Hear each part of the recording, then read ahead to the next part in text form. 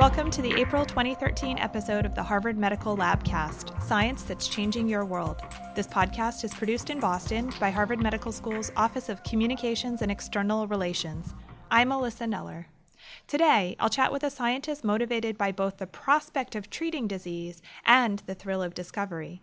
Amy Wagers, a professor of stem cell and regenerative biology at Harvard and Joslin Diabetes Center, was drawn to her field by a personal experience as a graduate student. Here's an excerpt from our interview. So it was about my third year in graduate school, and I was working in the lab, and I got a call from my mom, actually, who said someone called from the bone marrow transplant registry and is trying to get a hold of you. It turned out that I had matched with someone for a transplant. In the end, the patient decided not to go through with it. But I stayed in the registry in case that person is still out there. And the end result was that it was a time when I was thinking about what I would do for the next step of my career. And I decided, after reading about stem cell biology and about transplantation, that that was the direction that I wanted to go. Has that patient remained on your mind as you've moved through your career?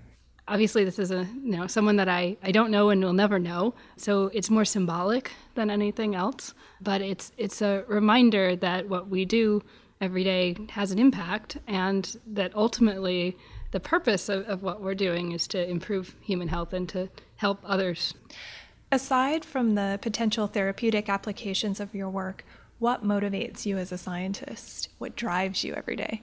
I think it's probably the same for many scientists, but it's this moment of discovery, right? So it's the moment in which you finally figure something out that you've been thinking about for a very long time, and the moment where you stand there and you think, right now, I am the only person in the world that knows this. So this thrill of discovery, do you think of yourself as an adventurer in some way?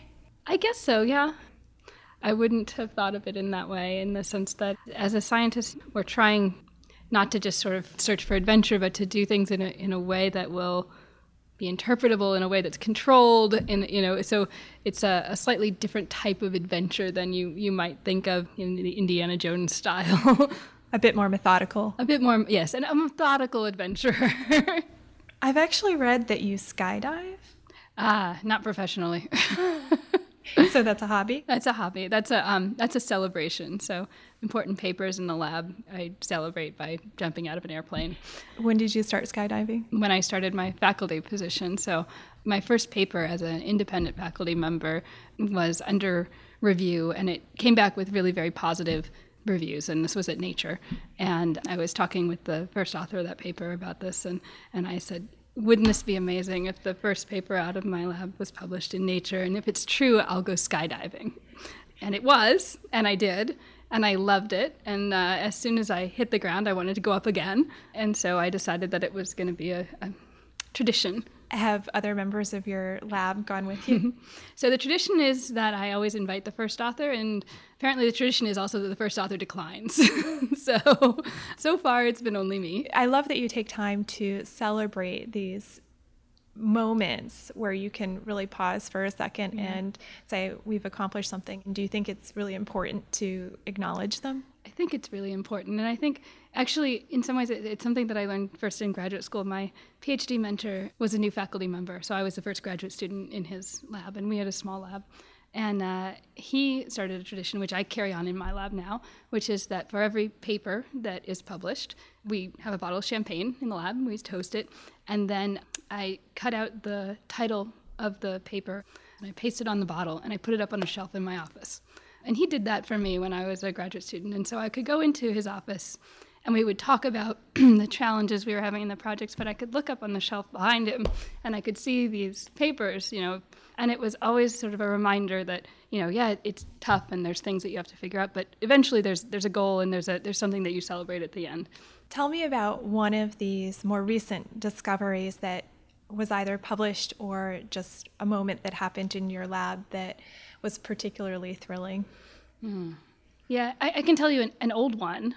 One of our earlier papers, it was actually published in 2008, was a paper about the use of muscle stem cells in transplantation as a therapeutic for muscle disease in a mouse model of muscular dystrophy. So you were taking adult stem cells of the muscle and using them to treat a mouse with the equivalent of muscular dystrophy.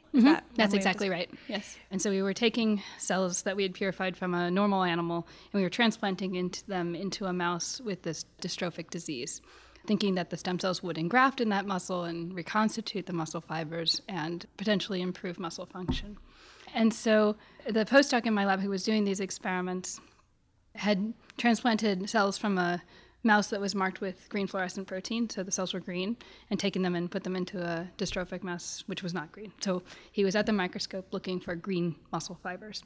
And I was down in my office, and I heard running down the hall, "Amy, Amy, Amy, Amy, Amy."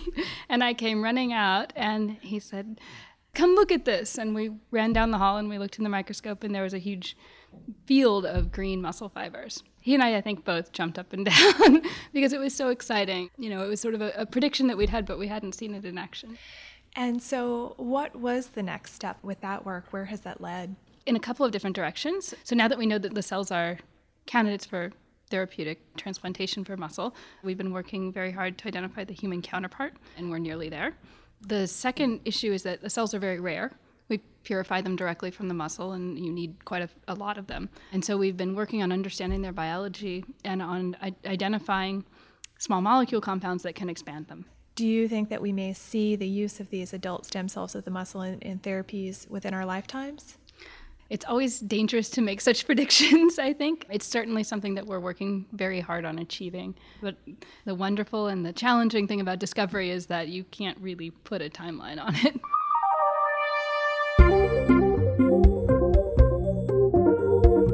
To learn more about Wagers, watch for the winter 2013 issue of Harvard Medicine magazine, which will include a Q&A with her. This podcast is a production of Harvard Medical School's Office of Communications and External Relations, and we'd love to hear your comments on this program. Tell us what you think and see what other listeners are saying at hms.harvard.edu/podcasts. To learn more about Harvard Medical School, its academic and research programs, and its affiliated hospitals and research institutes, visit hms.harvard.edu.